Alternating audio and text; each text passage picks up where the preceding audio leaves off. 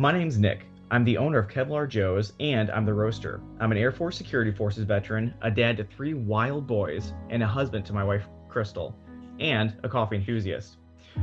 From a family in a small town in Missouri, we started with the simple idea of crafting a perfectly bold cup of coffee. Inspired by wellness and countless pots of stale coffee while deployed, we wanted to craft a bold, clean, and smooth coffee. So we did. And we realized we wanted to share this coffee with our friends. Lord knows we could all use a good cup of coffee right about now. From the farm to your coffee cup, there's nothing like a good, well-crafted, and bold cup of coffee.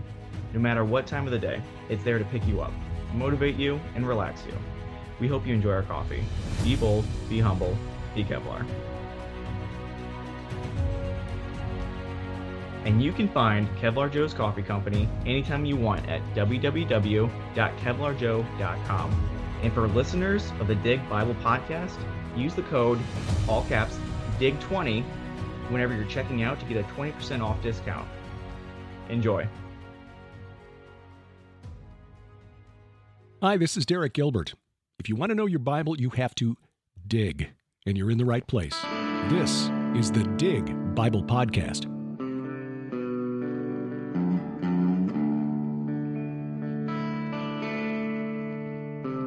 We should read our Bible as men digging for buried treasure. The Bible is the world's most popular enigma. Its secrets lost to cultures beneath the sands of time. Or is it? It is the glory of God to conceal things, but the glory of kings is to search things out. God wants you to seek, to read His Word, to look for that knowledge. He wants you to do that. Man, the people at Nicaea, they chopped out 80 books of the Bible. We need to bring those back. There's more bad guys in this thing than a Bruce Willis movie. Oh, yeah. Let's back it up here. I love the intro to your show because it's exactly right. There's these nuggets of gold in His Word. As you guys always say on the show, you got to dig it. Show us your nuggets. God, our Creator, lies outside of time and space and matter. I feel like God'd be like, "Hello, McFly." You ain't got it so far, then. There are secret societies think that they are the descendants of the giant. I mean, isn't this exciting? I mean, you read it, it's like, wow. The Nephrology Round Table. But these angels were taken to help immediately. Do not pass go, do not collect $200. You're out of the game. Dirty hands means clean theology. Can you dig it? What's going on, all my local guys and gals and long distance pals? We're back. I've not been here in 4 weeks. I had to do it. It sounds... Man, I forgot all about that. It's refreshing. It's been... So, Steven's like, yeah, I'm not saying that. I'm not saying that. Well, it's great. Welcome back to another episode of the Dig Bible Podcast. I'm Justin. I'm Steve. And I'm Bigfoot. The local Sasquatch. I love it. You've got the Sasquatch crossing sign right behind you, so. Oh, Kenny C. nicknamed me Benfoot, so. We'll go with it. Benfoot it is. T-shirts coming soon. All proceeds go to Jeep parts.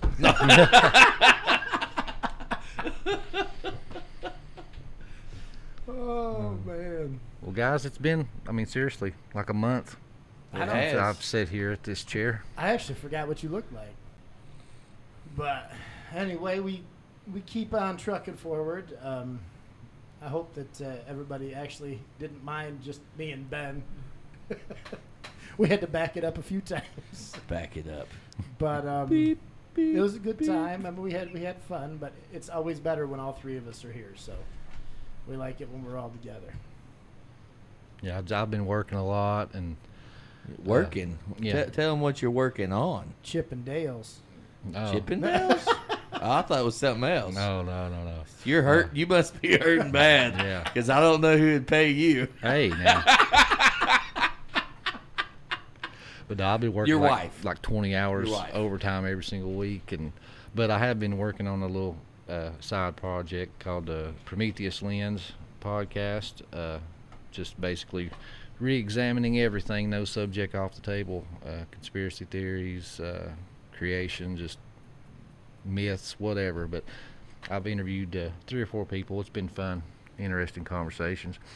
But you guys, well, your old ladies, been working on a side wife's project. not old. Yeah, my wife's a young lady. Yeah, she's it's a southern term. My wife old has lady. been 28 for like 9 years now. Or however long. She's stopped at 28. So we got 2 new shows coming to the Dig Bible Podcast channel. Mm-hmm. So tell them about that. The show will be put on. There's going to be 3 ladies most of the time here, with Liz, Keisha, and also Leslie. It's going to be called the Mustard Seed. We're going to be focusing on mostly Bible study and diving into a lot of different biblical topics, but definitely always using the Bible to back everything up. They'll have an intro show, kind of like what we did, kind of going over some things, and then they'll start working through a few different books of the Bible. And I think it'll be really awesome because it's good for a woman to hear it from a woman's point of view. So we're going to have, trying to hit all aspects and hope that everybody really enjoys it. Was here when they recorded the first couple, and it's really good stuff. And honestly, I hope you don't stop listening to us just to start listening to them. So it'll be good. They probably will. They probably will. So it's all about variety. You know, is. if we're not your flavor, maybe they will be. And variety's the spice of life. Some people like salt. Some people like pepper. I was more talking about ammo, but incendiary rounds, tracers, armored tip. Yep. So you guys be on the lookout for that. And I guess a good call to action would be, share the love, as Ben says in one of our outros. Share us with a friend or family member, and see if we're somebody else's flavor. Yeah, because you never know where it's going to go. And both of those will be Justin's show, and Liz and Keisha's show with Leslie will be just right under the same umbrella. So when you go under the Dig Bible Podcast, you'll see it pop up as either the Prometheus Lens, or you'll see it pop up as the mustard seed. So look forward to those. I think I'm looking forward to it. It's going to be, we're getting to the point where we're spanning across a lot of different subjects, a lot of different good subject material, but using the Bible as our foundation. So love it, and we're going to keep on moving forward. Well, our episode we did a while back with the Jesus parables was a hit. I think last time I looked, it was definitely in the top 10 downloaded episodes. So might even been top 5 to be honest. For a while it was, I believe. So we decided to look at this subject again, because there's lots of Jesus parables, and there's lots of interpretations and multiple meanings behind those, so those are always fun to dive into. So we thought we'd do a part 2 Jesus parables. Look forward to part 3, because it most likely will come. There's an abundance of this, and every time you start looking into one of these parables or something that you may have read it before, and you look back through it and you're like, oh, it was pretty cut and dry, but if you really start peeling back the layers, you start finding that God's trying to tell you a little bit more, and we'll see that through at least a couple of the ones we go through today. So I don't know if you want to start out. Oh, I get the honors this time. You're usually so gracious and always let everybody else go first. I'll let you go first. Oh, yeah, you caught that. Heavenly Father, thank you for today. Thank you for all the many blessings. Thank you for allowing some clearance in the work schedule for us to get back together. I've really missed this. I've missed these two handsome fellers, and just sit down and going through your word and just the fellowship. I've really missed it. So thank you for that. Thank you for the freedom of this country, that we can actually sit down and go through your word and openly talk about it. So as always, hope this reaches the one that it needs us to reach. And amen. Amen. I like that. Always the one. Looking for the one. So, what you got, Steve? You pass the prayer to me, I'll pass the lead to you. Fair enough. All right, well, the one that I really wanted to look at today is something that when I look back through and I was kind of reading through, and I was looking at, once again, I brought this up last time. I have a book that is some of R.C. Sproul's breakdown of some of the parables, and I like where he takes it. It opens my mind a little bit and opens my eyes to a few different things, but it just kind of, it's just, I like seeing my, you know, what God tells me through it, but what God told somebody else as well, because it shows you just the many, like the peeling of an onion, right? All the different layers that you start seeing through those parables. So the parable, and you can, depending on your version of the Bible, it's actually called two different things. It's either called the parable of the persistent widow or the parable of the unjust judge. So they're both characters in the parable. But I'll go ahead and read the parable real quick, and then we'll start breaking it down a little bit. But this is in Luke 18, 1 through 8. And he told them a parable to the effect that they ought always to pray and not lose heart. He said, "In a certain city there was a judge who neither feared God nor respected man. But there was a widow in that city who kept coming to him, saying, 'Give me justice against my adversary.' For a while he refused, but afterward he said to himself, 'Though I neither fear God nor respect man, yet this widow keeps bothering me, I will give her justice, so she will not beat me down by her continual coming.' And the Lord said, 'Hear what the unrighteous judge says. And will not God give justice to his elect who cry to him day and night? He will delay long over them. Or will he delay long over them? I tell you, he will give justice to them speedily. Nevertheless, when the Son of Man comes, will he find faith on earth?'" So, a couple things right away. That last line is a little ominous, right? When the Son of Man comes, so this is Jesus talking, so he's talking about his next coming, not because he already has come to earth this time. Yeah. He's already here. But he's actually asking, when he comes, will he find faith on earth? That's actually kind of terrifying to think that that's even a question, that the church would be so diluted or so far gone that there wouldn't be any faith left on earth. But anyway. Well, with that, it's also him saying that because he already knows. So it could be a hint that it is going to be that far gone. And then Psalms 89, you know, the unjust rulers. How long will you rule unjustly? You know, that's what put me in the mind of. So, looking at this, let's go back to the beginning and talk about the characters in this first, right? You have the unjust judge, and you have the widow. But first, the judge, it says he feared neither God nor respected man. Now, I mean, this may be a foreign thought to some people out there, thinking that maybe somebody in a position of power doesn't really care about you, or care about your rights, or care about what justice is. They don't live in America, do they? Yeah, apparently.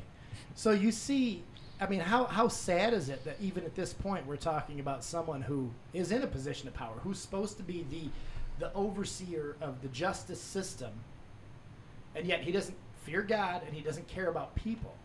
What do those people in power care about? They care about keeping their position, their station, keeping their power, and getting more power, and that's the same thing that we're seeing here. So you see this judge is no different than the leaders of today that we see around our world today, that it's more about keeping their power, keeping their office, keeping their influence, keeping their power. That's what it's all about. The widow, she's coming asking for justice against her adversary. We don't really know who the adversary was, what happened. It doesn't even go into that. It's just saying that something happened to this widow, and she's asking for justice. I think if you look at this, and I'm going to go through, it's very important that you see that the widow is used, because God multiple times talks about his compassion for either the fatherless or the widows. And so at this time, if you go back to especially, not that it isn't somewhat that way now, but so much more back then, a man-centric society where women literally were second-rate citizens at that point. Men, you only spoke when you're spoken to, things of this nature. And you look at this and you see that we're seeing a widow, so the one that would have been the most vulnerable at that time. You're taking the one that's the lowest on the social totem pole. Let's put it that way. But right here, a few verses. James 1:27. Religion that is pure and undefiled before God the Father is this: to visit orphans and widows in their affliction, to keep oneself unstained from the world. Psalm 68:5. The father of the fatherless and the protector of the widows is God in his holy habitation. And then Deuteronomy 14:29. And the Levite, because he has no portion or inheritance with you, and so the sojourner, the fatherless, and the widow who are within your towns shall come and eat and be filled, that the Lord your God may bless you in all the work of your hands and all that you do. So you see right now, God's always taking care of the widows, right? He has a special heart, or a special place in his heart for them because of where they were on their social status. They're down here on the bottom of that social totem pole. And because even back then, if you think, the woman's husband would always speak for her. Now this woman doesn't have a husband. Her husband's gone. And if you even go back 100, 120 years here, if you go back to old America, you would say the primary breadwinner was always the male. And the roles have obviously changed throughout history. And we've got to a point where obviously there's more equality and things have come a long way as far as that. But when you look at these things and you see that, I think it's just really important to see how vulnerable she was. So if that...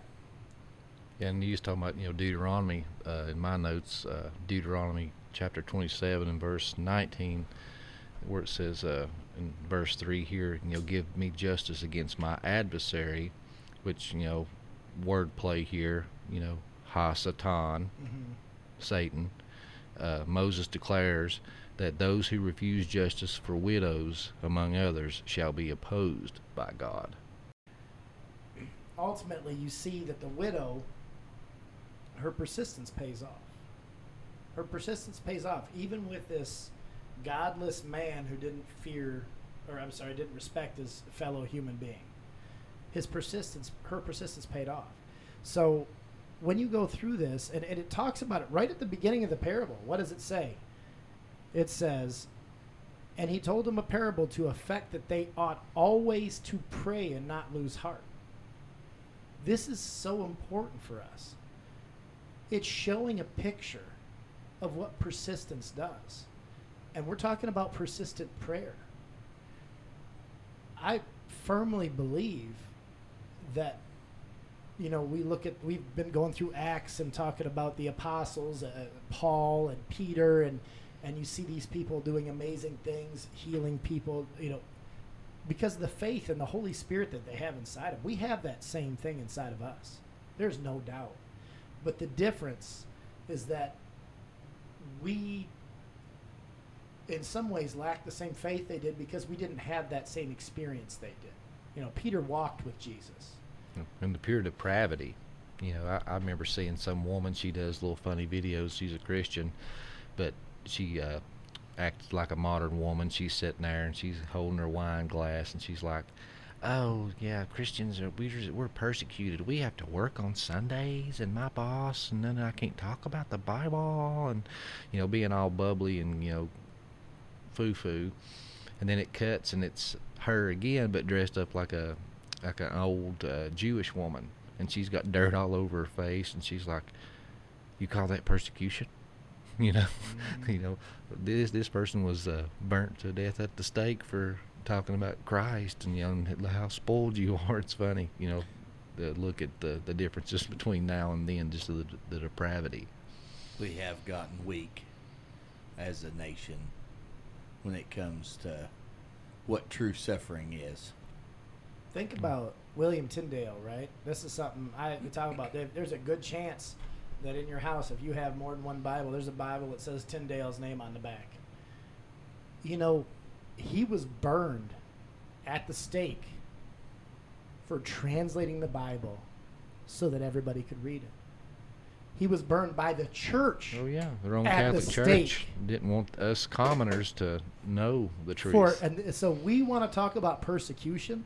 There are many countries around this world that can 100% say that they're being persecuted for their beliefs. That happens. It's happened. If we go back to Nazi Germany, Poland, that people modern China, and I mean China for that's still today, yeah. But if you over go in through, Iraq and all that areas, you are persecuted for those beliefs, and people in this country don't have any idea what persecution is. And the whole point too, going back to the widow, is that we say this all the time. This is written to people at that time who would have understood when you said a widow, where they were on the social status, right? Same thing. That so many different people around this world are struggling with this persecution and struggling with different things that are going through their lives. And I mean, we are struggling with things as well, not in the same way, not religious persecution, but we all have, and I hate the terminology, our cross to bear, because honest to God, we have never bared a cross like Jesus bared. But we all have struggles in our lives. We all do. We're all attacked in one way or another. And the whole point of this parable, the whole thing is persistent prayer, is that God answers persistent prayer. It says, "And will God not give justice to his elect who cry to him day and night? Will he delay over them?" He says, I tell you, he will give justice to them speedily. It's so important that we are in prayer often. You can't sit there and think, well, you know what? I prayed once today. I did my quota. It's done. That's it. Well, see, I think that's the whole point. Is if you're doing it because you truly need God, you're going to pray more often. So the sincerity of it's there. If you go to a job interview and you go, "Hey, I'd like to have this job." No. All right, see ya. You keep going back. "Hey, I really need this job. Hey, I really need this job." Over and over, they're going to be like, "Okay, let's give you a shot." Or like this judge, give him a job so I ain't got to see him no more. Yeah, exactly. I mean, it shows your sincerity in what you're asking for or trying to do. It does show sincerity, but that also goes into the fact, and we have to think about prayer in this level, is when we're having a bad day, something bad happens to us, something bad happens to one of our family members, do we pray more that day or less that day than normal? We pray more. Why? Because we're the ones being affected. Why, when somebody else, say Justin's being affected and it isn't hurting me on a physical level, why shouldn't I pray just as much for my fellow Christian? Why shouldn't I pray just as much for Ben? Why shouldn't I pray just as much for somebody else? The whole point of constant prayer is not just so you can better yourself. I'm not Joel Osteen. I'm sorry. Not happening. Not going to be that way. Jesus is not your personal genie. That's right. You're not just going to sit there, rub your lamp, and say, "God, I really need to win the lottery today." That's just not how it works. The whole point is that you are asking God to not only protect you, and first of all, you thank God for everything He's given you, because not a thing that we have we deserve. Not a thing. We don't deserve a bit of it. Not one thing. Everything I have, every material, physical thing I have, and every spiritual blessing I have is because of God. There's nothing that I deserve or I've earned on my own. You can't, that's not there. So when we get to this point where we're talking about, okay, I'm in a good place. I had a great day today. Everything phenomenally happened. You couldn't have a better day. Everything turned up aces. You found $100 in the parking lot. You picked up a scratch off that had $500 on it, and it's your birthday. I mean, everything great. Everything's turning up aces. Guess what? You pray then and thank God for that too. You don't just sit there and say, oh, that's coincidence. The whole thing is persistent prayer pays off because God wants that relationship with us. The same way He wants it with the widow in this parable. The whole point is persistent prayer pays off. And one thing I want to caveat with that too is something I tell my kids and my anybody close to me that'll listen. And you can tell by the way I pray. Anybody that's listened to this show long enough, it's kind of robotic. I mean, because you could expect I'm always going to lead off with, God, thank you for all the many blessings that you've given me. Mm-hmm. Because I'm a firm believer that gratitude reciprocates. If you, let's say you bring your wife flowers every single day for a year, after a week or so, she's going to get complacent and not think it is so special, and then even probably take it for granted. Same thing if you flip it. If your wife brings you a juicy steak for your lunch break every single day for a year, new Jeep every day, after a while you're going to get complacent and used to it. But if you're constantly, thank you so much for that, I appreciate that so much, and you just give so much gratitude when somebody does something for you, that's going to make that person want to do it more because they know that you're grateful for it. So your Heavenly Father, it's not going to be any different. That's how I've always looked at it. I think it's important too to always remember that when we pray, and there's certain times, and actually Liz has been the best at reminding me of this, because we've had our, throughout my life, we've had our methodical prayers for mealtime, and it's the same prayer over and over again. And if you go through the church, and I'm not against I'm not against the Lord's Prayer. I think that's a great prayer. The Nicene Creed, I'm all for. Pray the prayers, but when you pray them, especially one that you've memorized, that's methodical, that you've been and gone through, and you say it every Sunday or whatever, depending on what church you're in or whatever, think about what you're saying. If you just say words, that's not a prayer. You need to know you're talking to God. You need to have that relationship. You need to be able to say, listen, when I'm talking, when I'm saying these words, what does it truly mean? When I say, our Father who art in heaven, hallowed be thy name, what am I saying? Don't just say it to say it. That doesn't mean anything. It's hollow. What did Jesus say? I'd rather have you be hot or cold rather than lukewarm. I'll spit you out of my mouth. You need to know what you're saying. You need to be on fire for God. Know you're speaking to Him. Have that relationship with Him. So when you're sitting there and we say these prayers, we've always said, and it's something, and once again, I think it's good, especially when you're younger, to have some of those methodical prayers to get your kids in the habit of praying. I think it's important. We always prayed the "Come Lord Jesus, be our guest" as far as for meals and things of that nature. But when you get there and you sit there and pray it, and you've done it so many times, if you don't take the time to think about what are you saying, just because you're saying words doesn't mean anything. It's the same thing as we talk about Satan knowing God. Satan knows God better than any of us does. Is he going to heaven? No, he's not. But he knows God better than we do. Just sitting there saying God or saying this doesn't mean you're going to heaven, doesn't mean you're having a conversation with him. You need to know that when you're speaking to God, that's a sacred time that you need to make sure that you're having that connection. You need to know that, because if you do, and you have that prayer and you're consistent in it, God will also, he'll not only answer it, but he will also, it'll just become more fruitful. And I'm going to give you just a few verses on this, and then I will digress a little bit. Sorry. But Philippians 4:6, do not be anxious about anything, but in everything by prayer and supplication with thanksgiving, let your requests be made known to God. Matthew 21:22, and whatever you ask in prayer, you will receive if you have faith. Think about that. It says anything.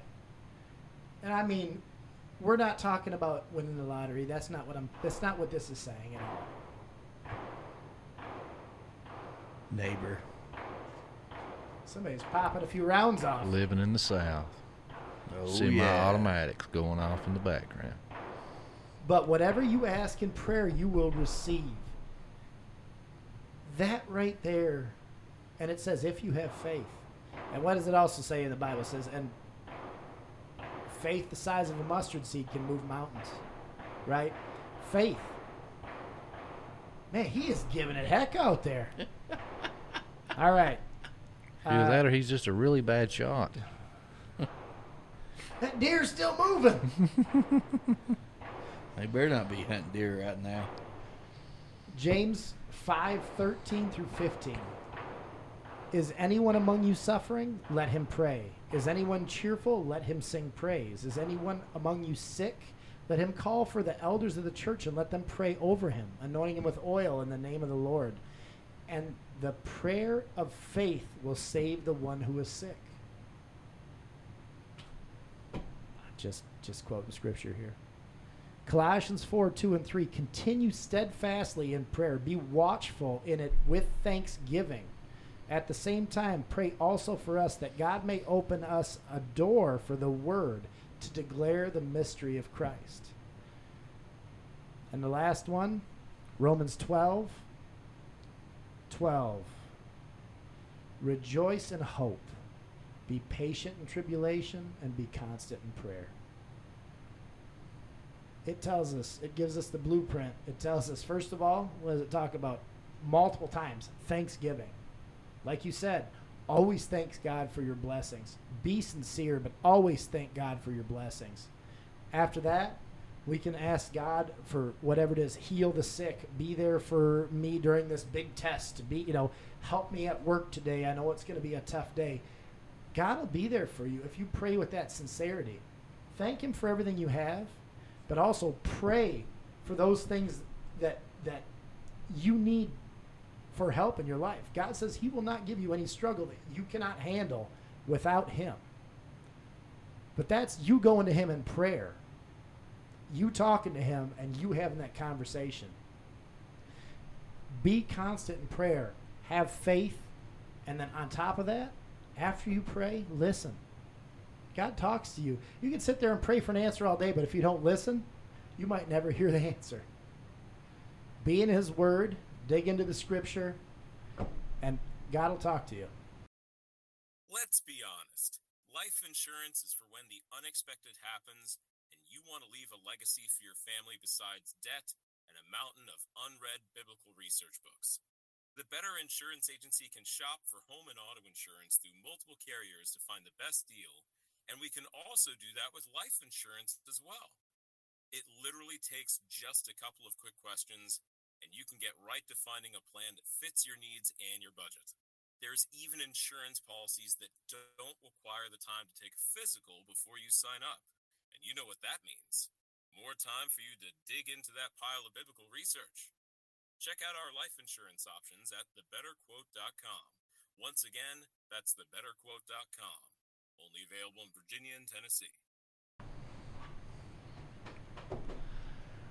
Which I was looking into these, and one that really stood out to me was, and it's actually in Luke, Matthew, and Mark, but it's the laborers in the vineyard, in which it kind of stood out to me, and I already had, kind of some different interpretations on it, because, like we talked about in the last show, parables can have multiple meanings.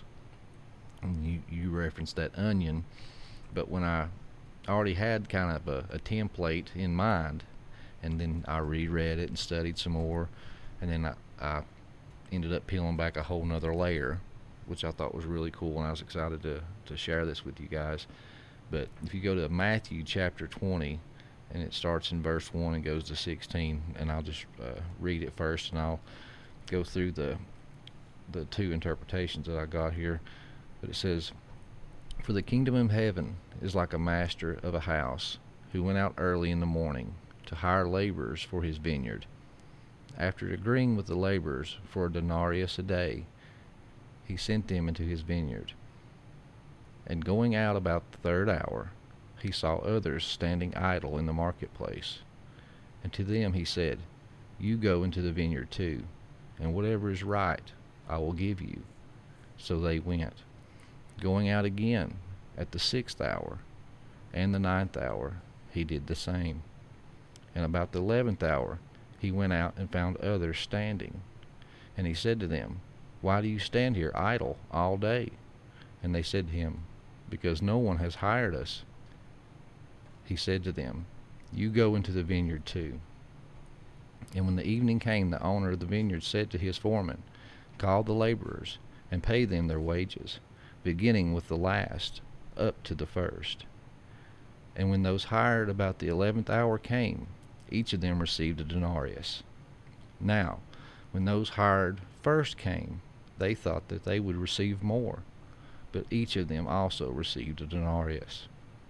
And on receiving it they grumbled at the master of the house, saying, 'These last worked only an hour, and you have made them equal to us, who have borne the burden of the day and scorching heat.'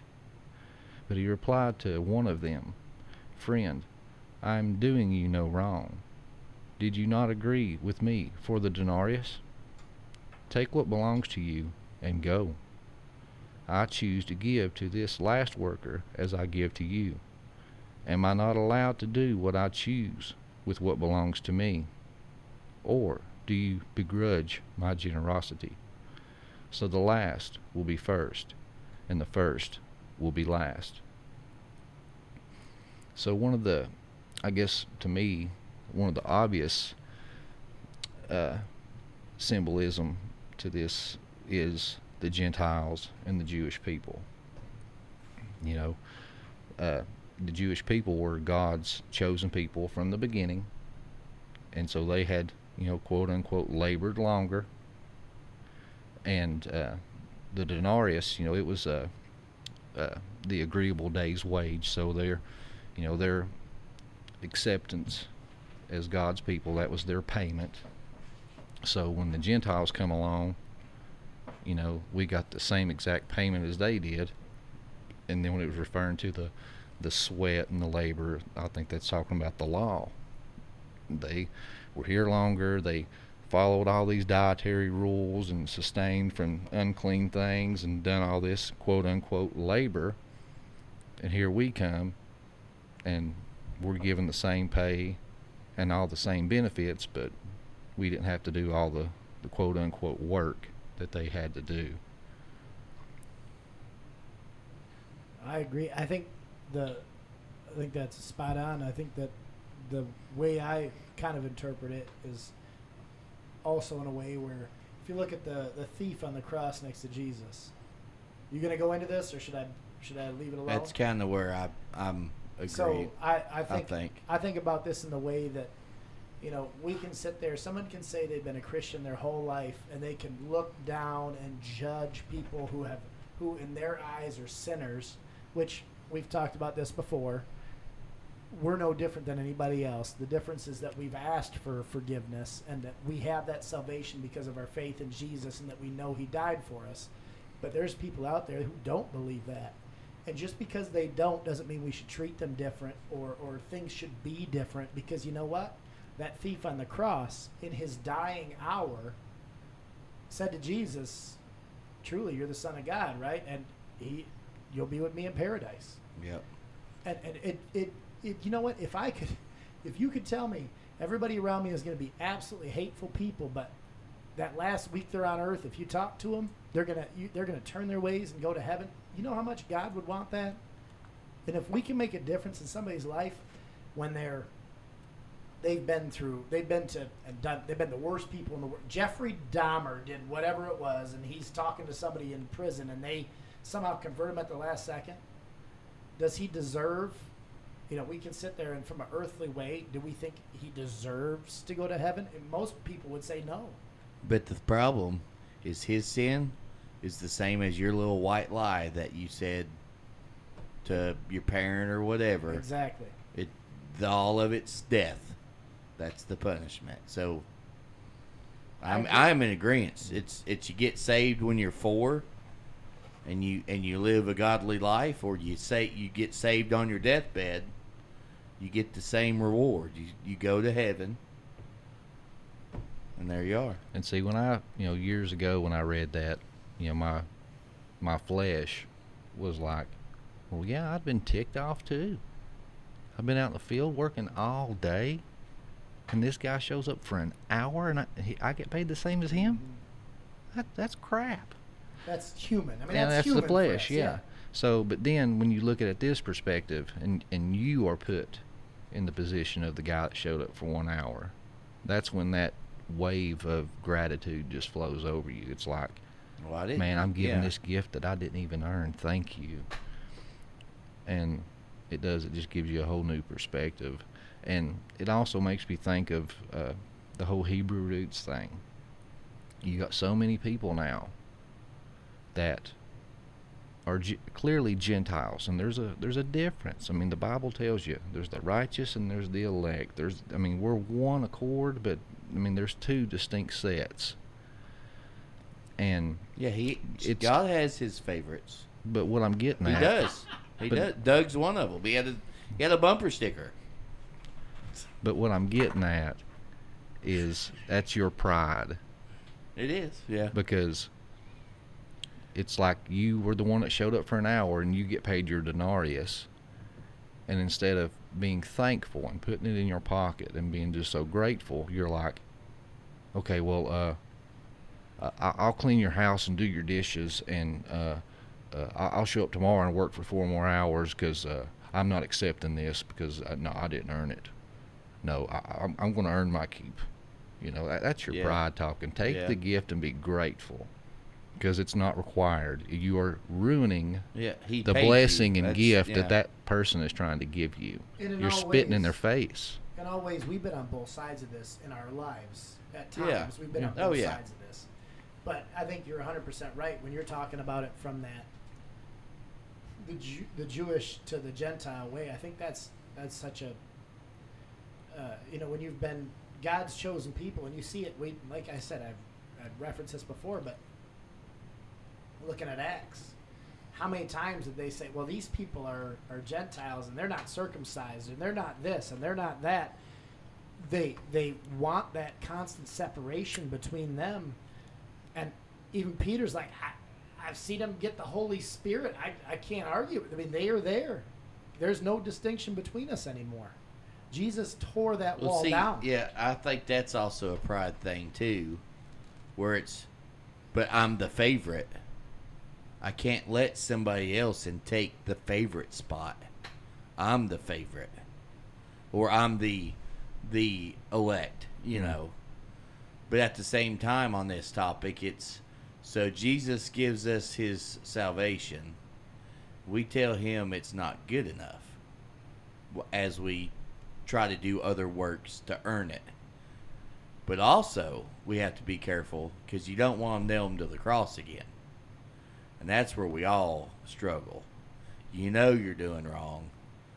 But I'm saved. I'll just ask for forgiveness later. And look at it from the giver. Do your sin, whatever you're doing. You're practically nailed them to the cross again for the sin that you're committing, knowing you're committing sin, knowing that you have his gift of salvation. And look at it from the giver's point of view. Let's say you only got $200 to your name. I give you my Jeep, and then you're like, but I don't like blue. Like, go screw yourself. Yeah. You know what? Give me them keys back. Yeah, I mean, because somebody. Wait, is that an option? No. Oh. Yeah, somebody wants to be generous and give you something, and you're like, I'll work for it, or I'll do this or do that. It's like, no, I want to bless you. Don't I want spit to in help my face. you out. But this other interpretation that I come up with, this was just this morning. Because like I said, I done read this, I had notes on it, and thought I was good to go. But then I was like, well, I'm going to read over it again and just see if there's something I missed, and I come up with a whole new thing. But, verse 1, it talks about, it says, but the kingdom of heaven is like a master of the house who went out early in the morning to hire laborers in his vineyard. Well, the last episode, I covered the parable of the tenant. And I talked about how that is, the landowner is God. The vineyard symbolizes earth. The workers, were the Deuteronomy 32 angels, and they rebelled and killed the Son of God. So with that in mind, this vineyard is the same. It's the earth, and it says he went out early in the morning. Well, John chapter 11 and verse 9, he says, are there not 12 hours of daylight? So like when you look at it through the ancient people's eyes and how they seen things in told time, the first hour referred to 6 to 7 a.m. The 11th hour was 5 p.m. to 6 p.m. Because, in Mark where it says, they nailed Christ to the cross in the third hour, that was 9 a.m. So, my version actually gives you time. Oh, okay. It says verse 3, it says about 9 in the morning, he went out and saw people standing. And then the next one, it says noon. And then about 3 in the afternoon, he did the same. And then about 5, he went out and found still others standing around. Right. So my version kind of gives you about time frame. Yeah, they do some translation for you there.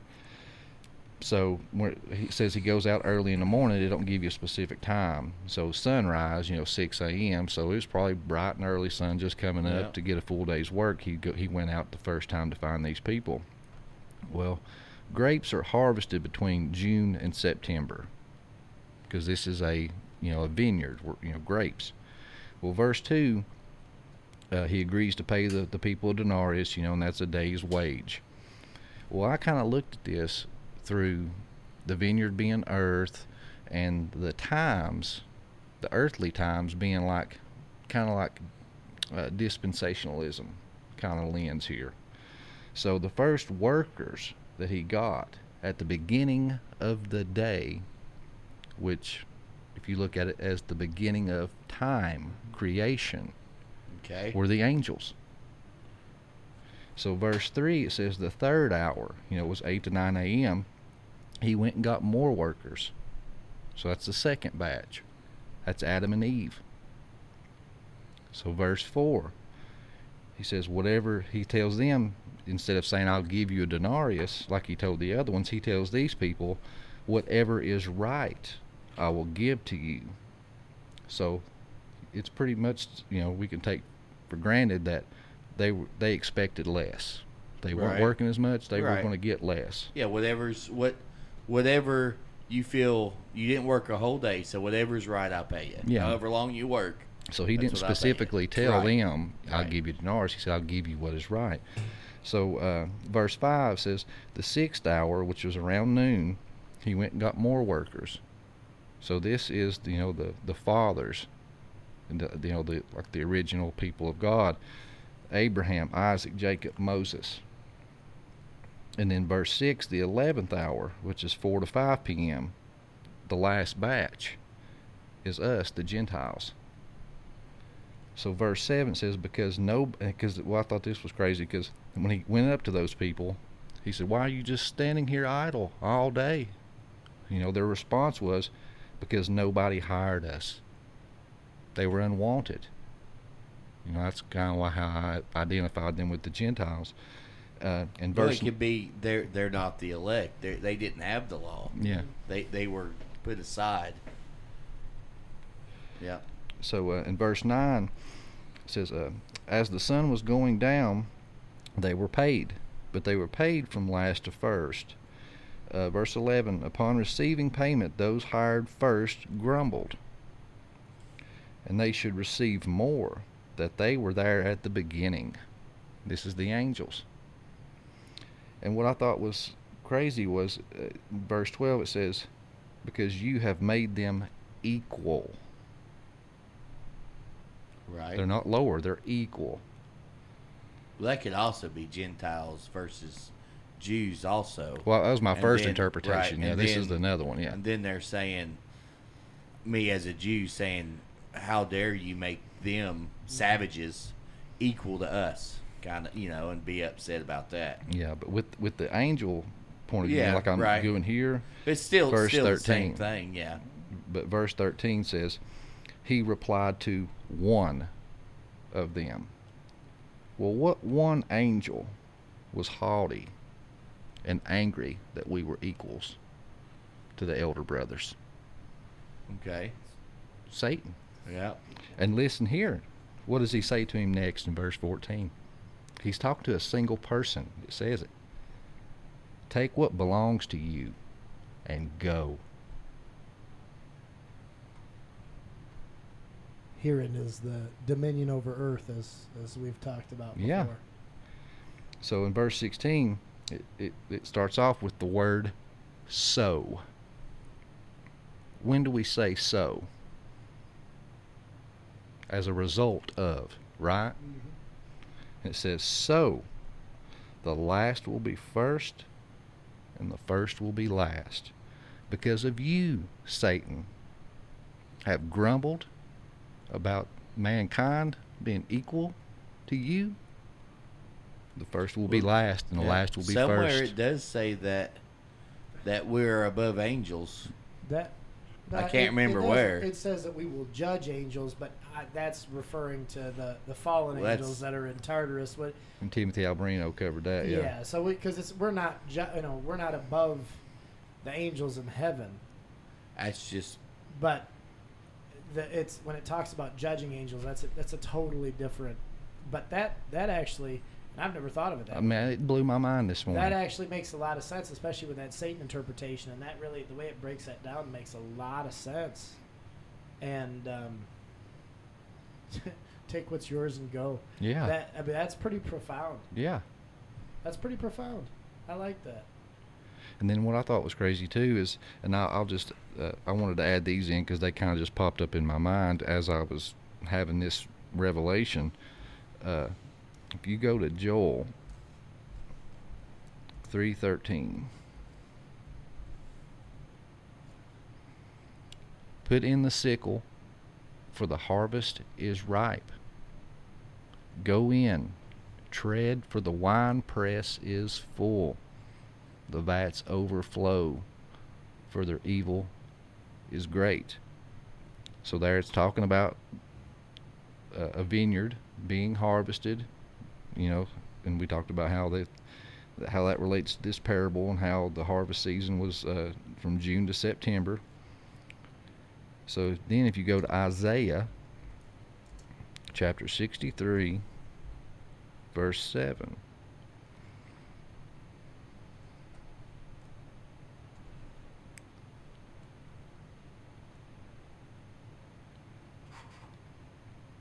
No, I'm sorry. 63:3.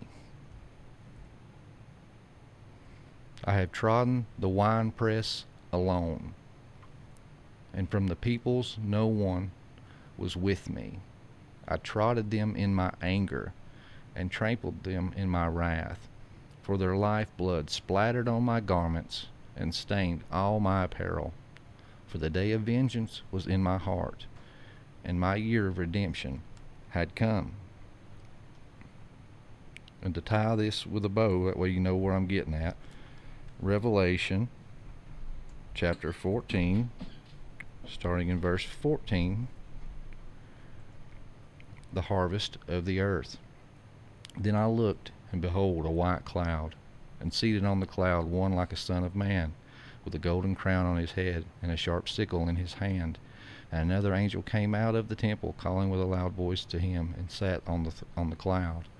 Put in your sickle and reap, for the hour to reap has come, for the harvest of the earth is fully ripe. So he sat down on the cloud, swung his sickle across the earth, and the earth was reaped. Now, if you go down to 17, so that was the wheat, the separating of the wheat and the tares, right? So when you go down to 17, here's another harvest. Then another angel came out of the temple in heaven, and he too had a sharp sickle. And another angel came out from the altar, and the angel who has the authority over fire. And he was called with a loud voice to the one who had the sharp sickle, Put in your sickle, and gather the clusters from the vine of the earth, for its grapes are ripe. So the angel swung his sickle across the earth and gathered the grape harvest of the earth and threw it into the great winepress of wrath of God. And the winepress was trodden outside the city, and the blood flowed from the winepress as high as a horse's bridle, up to 1,600 strata. So I ain't saying that I can put a prophetic date or time, but clearly you can see that this coincides with the harvests and stuff of the Jewish people. So I can't tell you what year, or what time, but everything that all these verses that I've read have showed that this correlates with the grape harvest and the wheat harvest when he comes back to judge the earth. And I thought that was pretty cool, especially when you look at the dates with Jewish feasts and holy days. June through September was the grape harvest season. Well, that puts you in the Feast of Tabernacles, where God dwells amongst his people. And I read an article this morning. It was saying that there was laws and stuff written to where when you done the wheat harvest, you couldn't consume any of that new wheat until it was consecrated at the temple. And the same thing with the grapes. You couldn't partake in the new wine or the olive oil until the Feast of Tabernacles. And at the Feast of Tabernacles, after you made your offerings, then you could partake in that year's harvest, but not until then. So if my interpretation's right, the second coming of Christ and his judgment coincides with this, and it's right at the time of the Feast of Tabernacles, where God once again will be tabernacling with us. And it kind of mirrors his first coming. September the 11th, 3 BC was during the Feast of Tabernacles. I thought that was really cool. We are going to the Go Therefore conference in Brooksville, Ohio. That is July 28th and 29th. We've got a all-star lineup of speakers. Derek Gilbert, L.A. Marzulli, Vicky Joy, Kenny C., Mike Spalding, Tom Dunn, Coach Dave. Yeah, Coach Dave. So just we've even all-star most lineup. of them. So, yeah, so most of them guys we've had on the show, so they'll be great to see some of them again. Me and Steve saw them back in October at David Hebner's church, a lot of them. Yeah. So Ben is actually making it this go around. I will be there Friday. They're coming up Saturday, so we'll be up late Friday night. But yeah, Saturday at the conference. Yes. Now so, you're roped in. You can't. You've already said it. You can't back out now. I'm not backing out. So if you guys want to come fellowship and meet us, that'd be awesome. We are printing a bunch of shirts to take with us to hand out or have some available for purchase. So if you guys are interested in that, find us and give us a shout. But I guess call to action, like I said earlier, just if you get anything out of this, share it. Share it with friends, family. There's somebody out there that can benefit from some of the stuff we're talking about, and they're never going to find it if you're not sharing the wealth and helping the ministry. So we appreciate that. If you have a different interpretation too, I'd love to hear it. if God spoke to you in a different way, and there's something else you pulled out of this that, or one of these parables that we didn't, I want to hear it, because we all learn from each other. Iron sharpens iron, and that's the whole point of this. So yeah, look forward to hopefully meeting a few of you guys, and we'll see you 28th, 29th in that area. Yep. And check us out, Facebook, YouTube. We need to get on Rumble. Instagram. Even TikTok. TikTok? Yeah. That China app. Hey, people in China need the word too, brother. That is a true story. But it's a different TikTok. Hey guys, thanks for listening to the Dig Bible Podcast. Don't be like a county worker. Get in that hole and dig some. Check us out on Facebook, Twitter, Instagram, and check out our YouTube channel. See ya.